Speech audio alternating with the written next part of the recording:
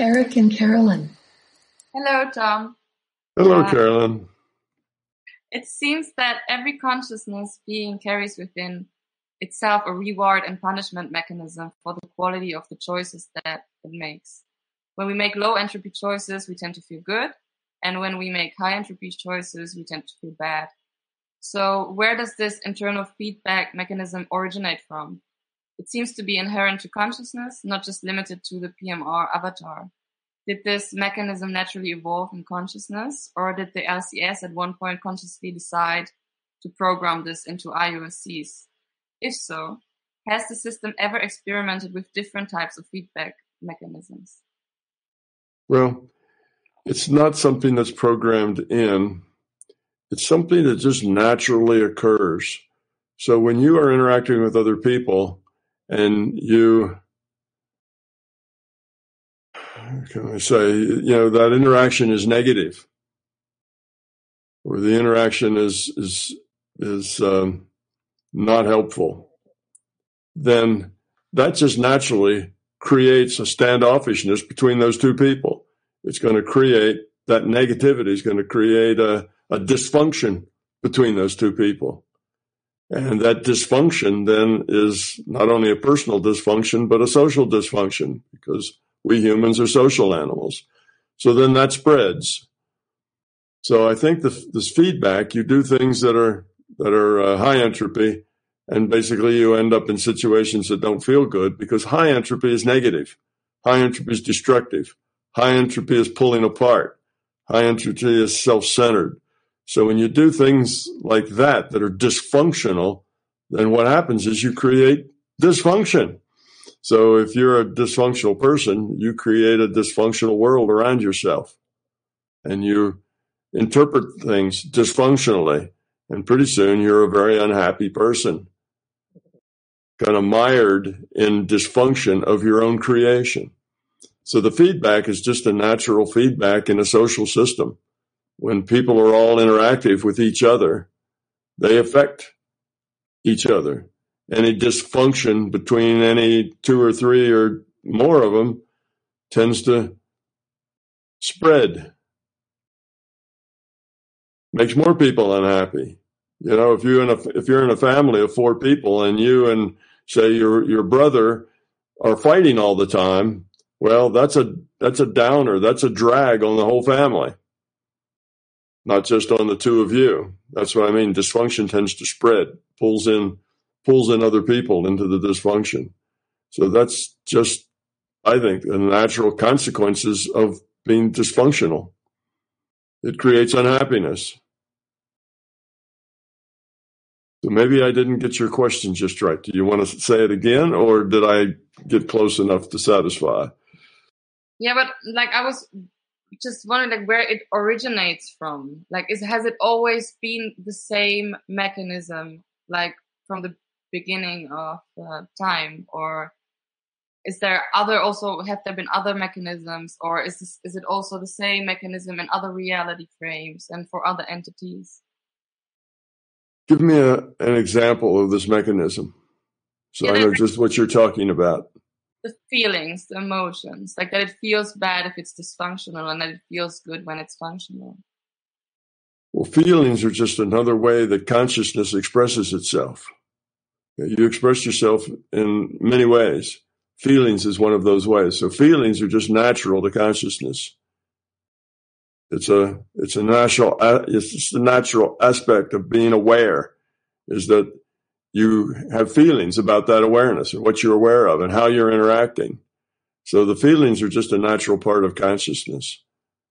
So I think that's why the feedback, when we say the feelings are the feedback, really the feelings are the way in which you express the feedback.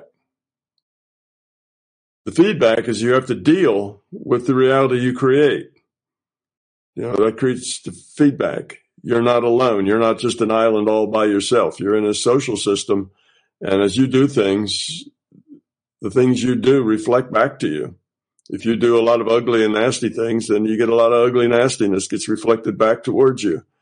So the feelings are how, it's just like the awareness. You have them just because you're conscious.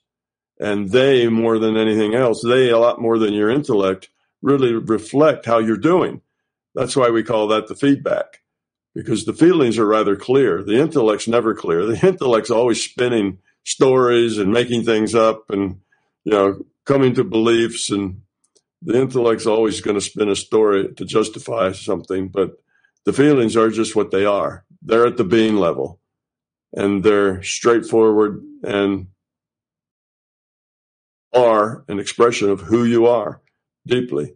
So I think that's why it is. It's just natural aspect of consciousness is to have those feelings. They're not given to especially as a feedback tool. We just use them as a feedback tool because they are connected to our inner core. And we can't justify them and unjustify them. They just exist. So our intellect can't play games with them. Okay, thank you. That's what I wanted to know. And then my second question is about the differences between men and women. Like, could you talk about how women's different instincts cause them to work with their fears differently? And could you also talk about how right-brained and left-brained people tend to work with their fears differently? And in terms of working on our fears, would you recommend different approaches for men and women and for right-brained and left-brained people? Well, in working with your fears, I would tend to encourage people to try everything and see what works best.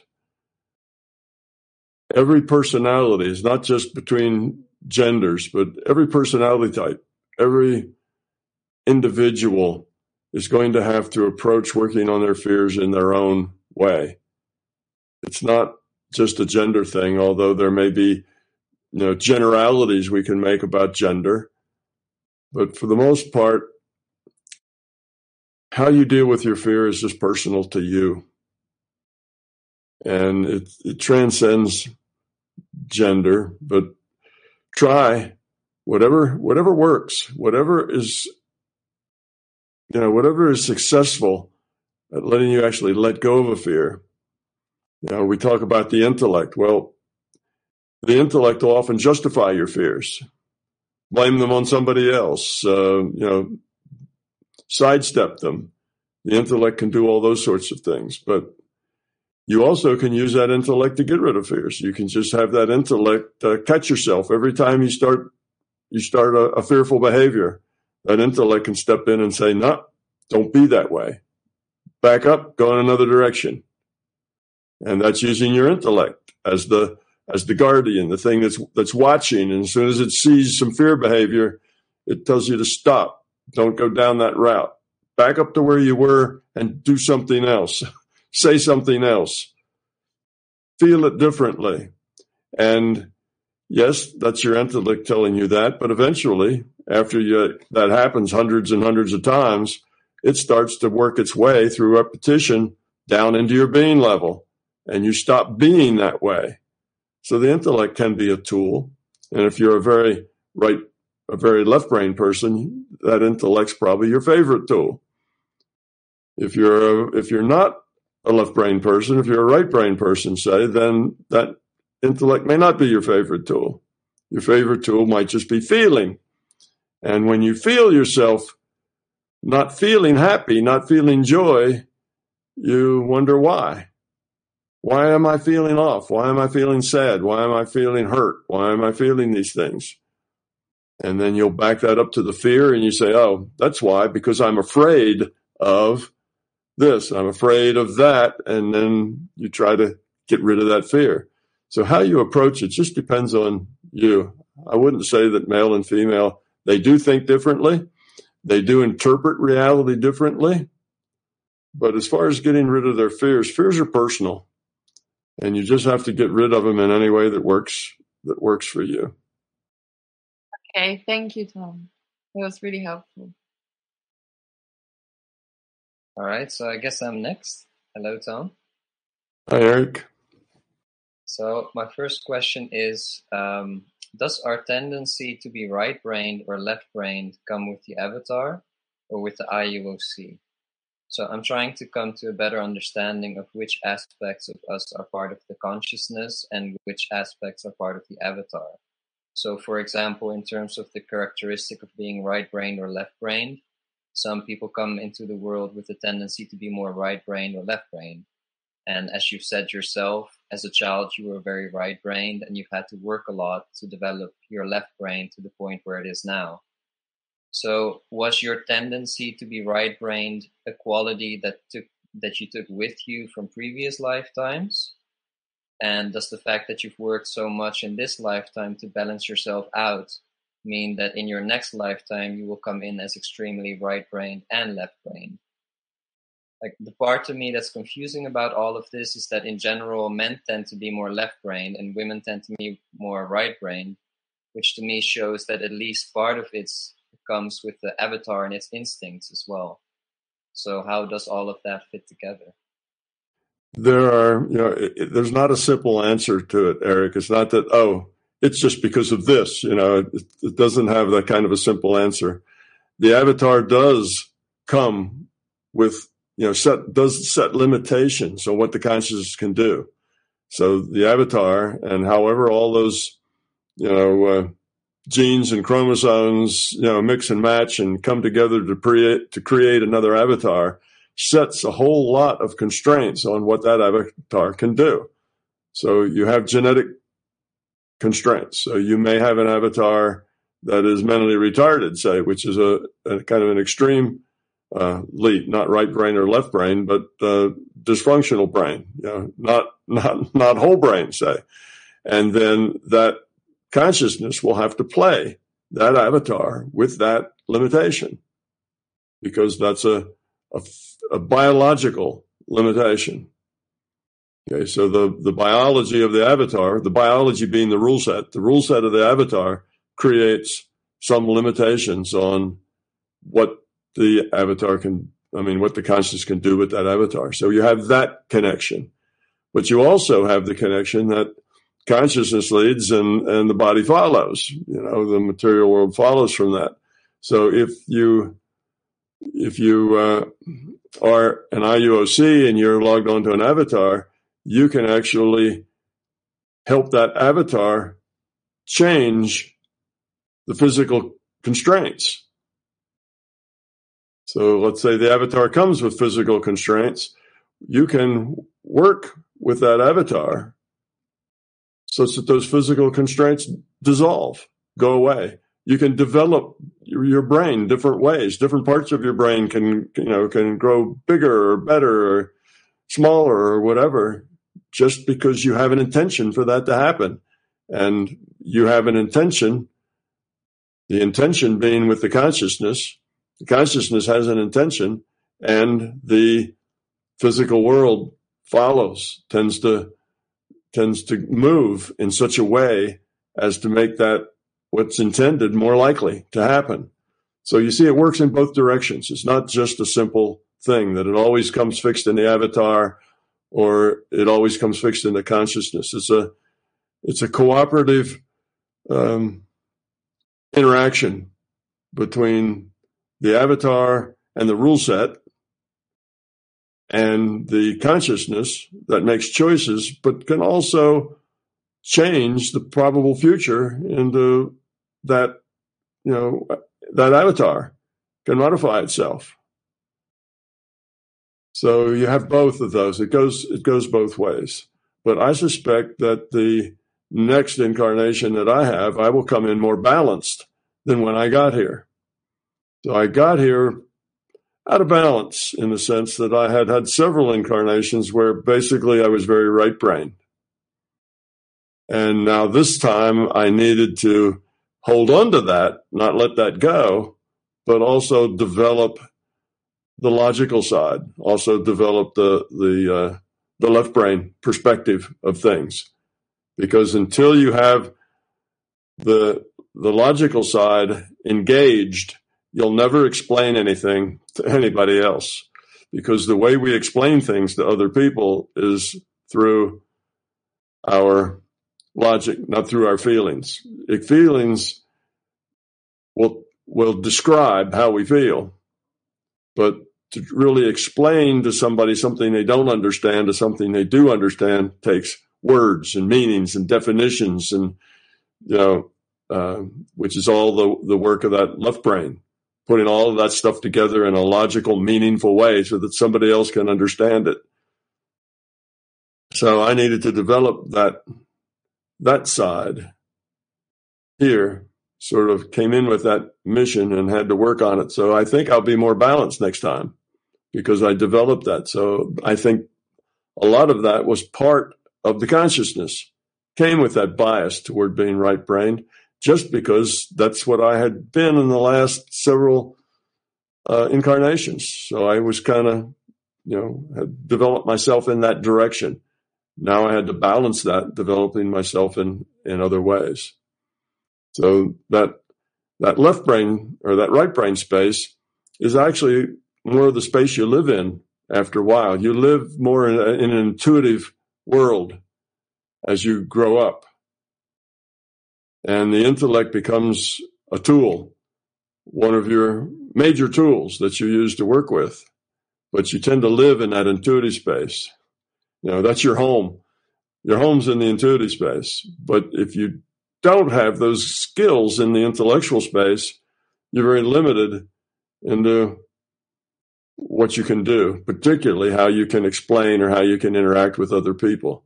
That requires analysis and judgment and all the things that belong into the intellect, not just being, but how to configure yourself and your words and what you're saying so as to project meaning to other people.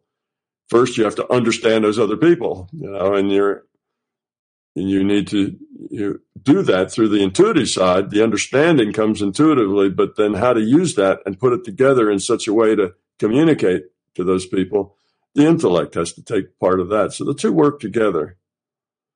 So there isn't just a simple answer. It's all part, the development is very fluid. And our brain is pretty plastic. Depending on the pressures that we push on it, it can be and do all manner of things.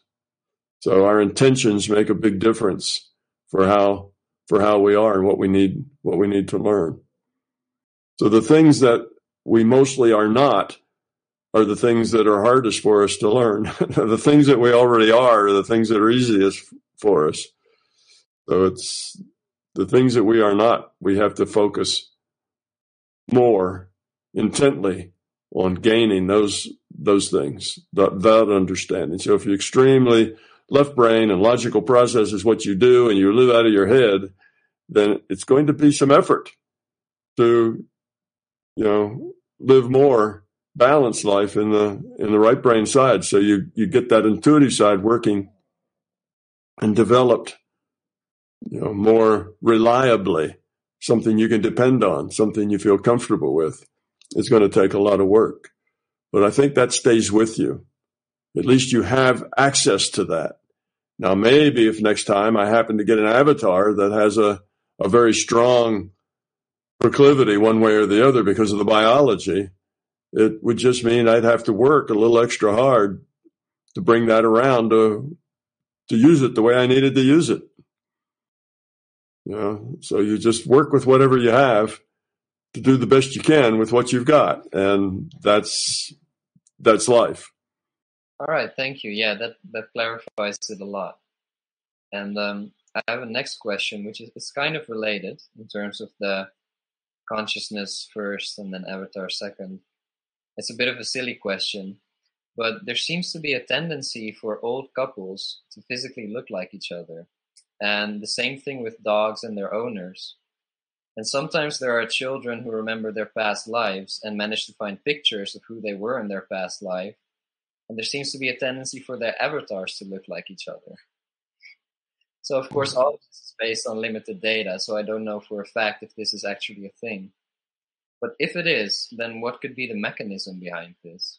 Like, I don't see a clear reason why avatars from different experience packets would look like each other.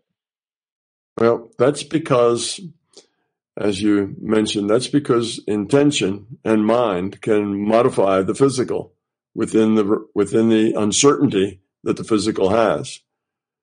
So you might not start out looking so much like each other, but after 50 or 60 years of being together, you start looking more like each other. Well, that's because you probably like the looks of each other. You know, that's your significant other, and you like that look, you like that feel, you like that connection. So because that's a positive, then you tend to head that direction yourself. You tend to get more like that. And the other person does the same thing. So it's whatever holds your positive intent is what you feed, to the system for a higher probability of occurrence. So maybe you didn't start out with high cheekbones, but maybe by the time you have been with somebody with high cheekbones and you really love them and care about them for, 60 years, maybe those cheekbones have just creeped up your face a little bit and now you have them. And that's something you share. So I think it's just what happens when you have positive and, when you have intentions that are positive. And I think you could do just the opposite. If you really dislike something, if you really thought something was not good and not a good way to look or be, you would tend to change that. I know of a person who at a very young age had brown hair and really wanted to be a blonde. And she just put a lot of effort into being a blonde, and eventually her hair just turned blonde because she had a lot of intention that she wanted to be blonde, not brown. So she did. So you can modify things like that with your intention. But it takes a lot of, years, right? You're not going to change that like in a week. You're not going to change that even in a year. You're going to change that very, very slowly over many decades. So the changes have to be subtle enough that nobody notices it at the time. It's not like, wow, you wake up the next day and you look differently. That's not going to happen. But within the margins, you can move the skin a little this way and the cheekbones a little that way and the hair a little lighter. And you can do those things just within the margins of uncertainty, tiny little bits that accumulate over years that actually can make those things work that way. So you move toward what pleases you. You move toward what you have positive energy toward. That's what you move toward as well. So I think it probably is a thing in some sense that people who really, really care about each other for long periods of time tend to look a little more like each other as time goes on. They tend to share appearances because that's a very positive thing. And so in terms of the different avatars from different experience packets looking like each other, then it's the case of the IUOC having a preference to look a certain way? Could be that they were happy with that. They were happy with who they were. It was a very positive thing.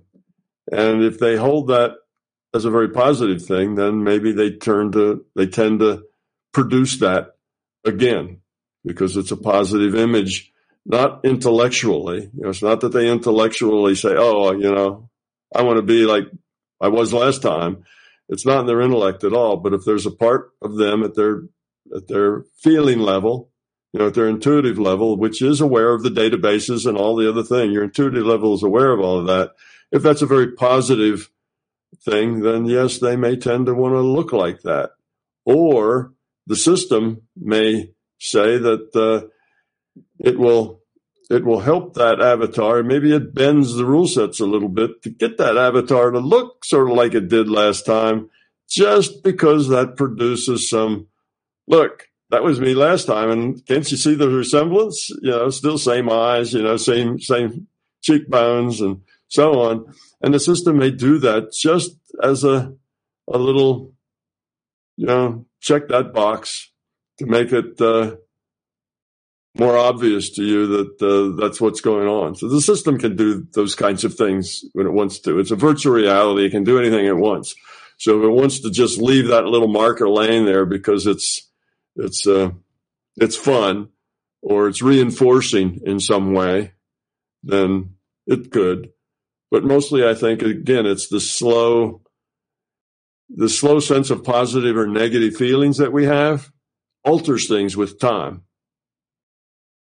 So when I say that intent modifies future probability, it's all of our intents, things that come out of our intellect and things that just seep out of our intuitive side as well. It's all of those intentions tend to modify future probability, whether we're aware of them or not.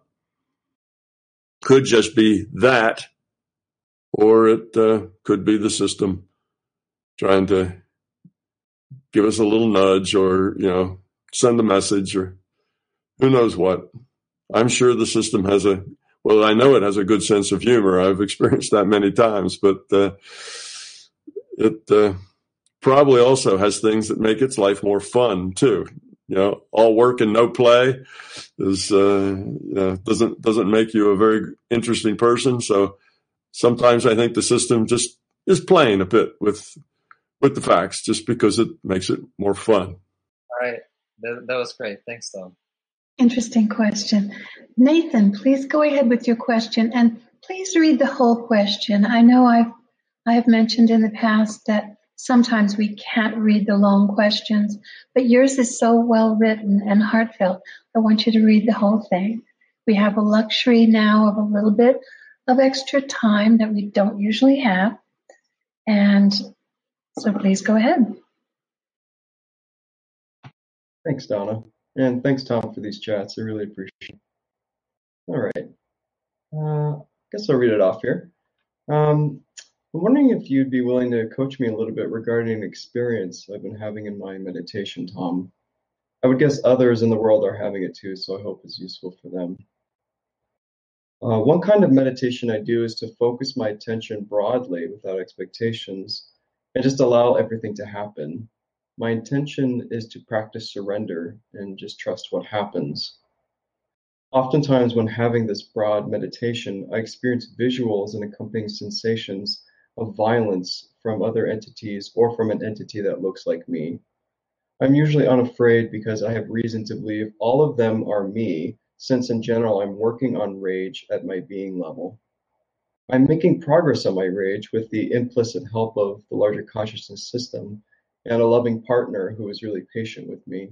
And I'm getting therapy sessions and cultivating intent to heal the rage during the daily life routines. Sorry, I'm even getting a little bit of affect and emotion coming up. I'm really trying to work on this pretty hard, so I really appreciate your help with this. So I'm also just trying to heal the rage during daily life routines. I have a long ways to go, but I'm in a place right now where I'm up for a challenge. So it's because the fact I have unresolved rage in me and the fact that the common denominator in all my NPMR experiences of violence is me. I just assume it's me. I've tried allowing the violence for a period of time and also tried doing protection around myself or constraining the entity or representation of myself. And the outcomes have all been mixed. And I suspect that's probably because more the quality of my focus and being at any given time rather than what I'm specifically doing. So each approach of me allowing the aggressiveness or constraining it or protecting myself, they've all had different benefits at different times. And I'm also seeing there are limitations. It feels like a Band-Aid, so to speak. Like there's core issues in me that are needing resolution. And I know if someone has grown up enough, they can do that work directly in NPMR. And part of me would like to try to do that. And also I'm willing to admit I may not quite be there in my development yet. So I've been wondering about other qualities in general, because I know it's less about what do I do in NPMR and more about what my intention is and being really clear with that. So are there qualities that I can be cultivating in NPMR or PMR that will help me act more intuitively and effectively when those things are happening to me? I would ask a question, Nathan. You experience violence. Is that violence focused towards you? Is it violence to you, or violence that you focus outward toward others? It's probably about, in the meditations, it's pretty consistently me. And then there will be times in daily life where I'm having flashes of violence towards others. And so in the meditations, though, it's almost always towards me. And like it's another version of me, like attacking me, or it's like other entities that are like doing different things to me. Okay, so what qualities should I be cultivating that will likely help me act intuitively? Well, you're probably doing most of the right things now in the sense that you are just letting it go. You're not getting, wrapped up around any of the violent scenarios. You're just kind of being detached and watching them play out. They are no doubt expressing conflicts that are inside your own mind, inside your own consciousness. Where the violence is done to you is probably a negative attitude you have towards yourself because you want to change. You don't like yourself the way you are. You want to change, and it's taking a long time. So you probably have some negative attitude towards yourself, and that's expressed as this violence coming to you. Get your act together, guy. Come on, you've messed up. You're not doing it right. You need to grow up. You have all this stuff that you can imagine is negative coming at you, and you feel that. The violence that goes outward toward other people is probably you taking that self-negative attitude and reflecting it back out to others, because that's typically where our rage, our violence that goes out to others is usually just a reflection of the negativity we feel about ourselves. That's typically the way that works. So if you don't have any negativity about yourself, then generally you don't have a whole lot of negativity about anybody else either. Negativity about self, about not feeling worthy, not being as good as you should be, not being all you could be, somehow being defective or inadequate. All of that stuff tends to come out then as rage or violence toward other people, because our intellect will trick us into thinking that we can blame our own inadequacy on others, particularly others that make us feel inadequate. Those others that trigger those inadequacy buttons, those are the people that we bark at and bite, because they push those buttons of our own fear about our own failures and our own inadequacies. So that's the way that usually works. So the fact that you are able to just experience it and be detached and let it kind of run the way it does is a good sign. That's probably step one to get to that spot where you can just watch it play out. You know it's there. You know what basically the issues are. And now you're kind of a spectator at the games, and you have, the various sides that are going to be fighting or being violent with each other. And you have a pretty good idea of what the symbology is and what they represent and how that affects you. So that's all the work you've done. You've been working on this a long time, and that's gotten you to the point where you can see all this. So now I think what you should do is try to take charge of it.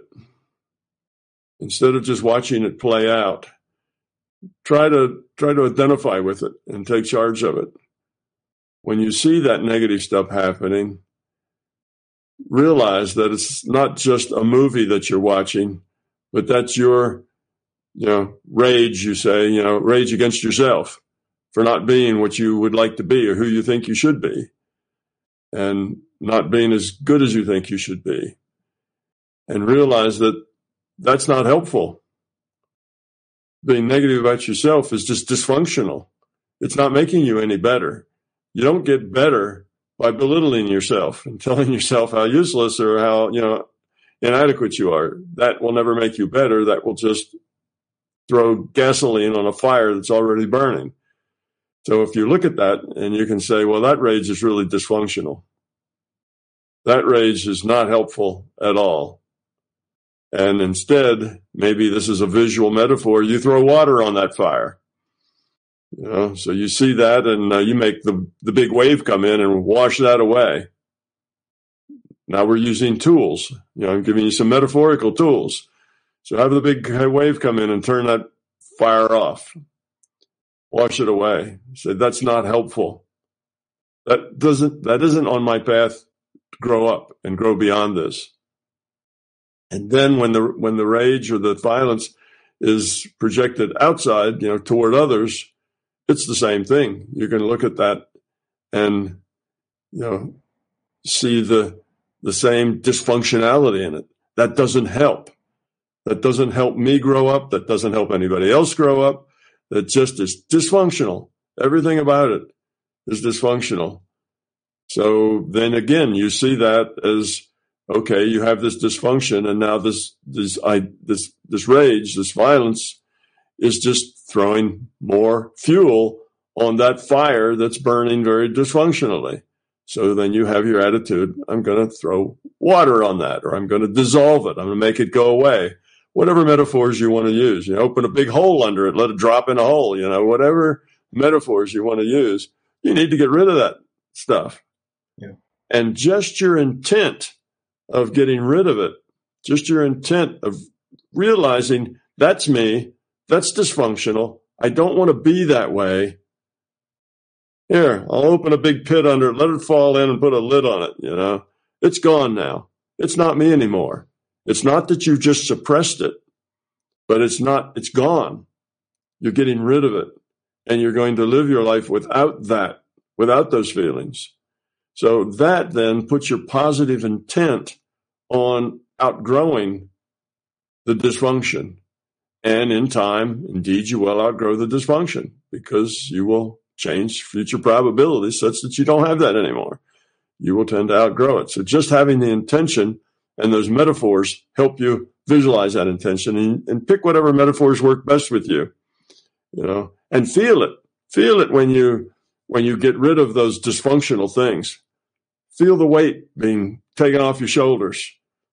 Feel the positive feelings. The relationships suddenly aren't nearly as dire and awful as they look like, now that that's pulled out. Now that you're no longer throwing fire or throwing gasoline on that fire. Oh, that fire just kind of burns out now without you throwing gasoline on it. Feel that. Feel the goodness of it. Feel the correctness. Feel where it goes. Feel what that might mean in your life. What that might look like in your behavior. Visualize that. So these are some tools you can use when you do these meditations. And the kind of meditation you're doing is exactly what creates this, because it's an open-ended. You're not focusing on anything. You're opening up. And when you open up, there you are, playing all the parts, right? And that's what you're gonna get. Here's the drama, and you're playing all the parts on all the sides, and that's what you're going to get as yourself. So look at those things, see them for what they are, and just intend them away. Just intend them not to be that way. Visualize what that means in your life. Visualize yourself interacting maybe with those people who push your buttons, who make your rage kind of swell up, and the things that they might say to you and the things that they might do to you. Imagine that, and imagine you just walking right through it, because you've got an asbestos suit on, and that fire isn't going to hurt you, and you just aren't going to react like that because you've taken all those negative feelings about yourself and buried them or quenched them or done something else. So picture how that plays out in your life. And you keep doing that, and it will make it happen.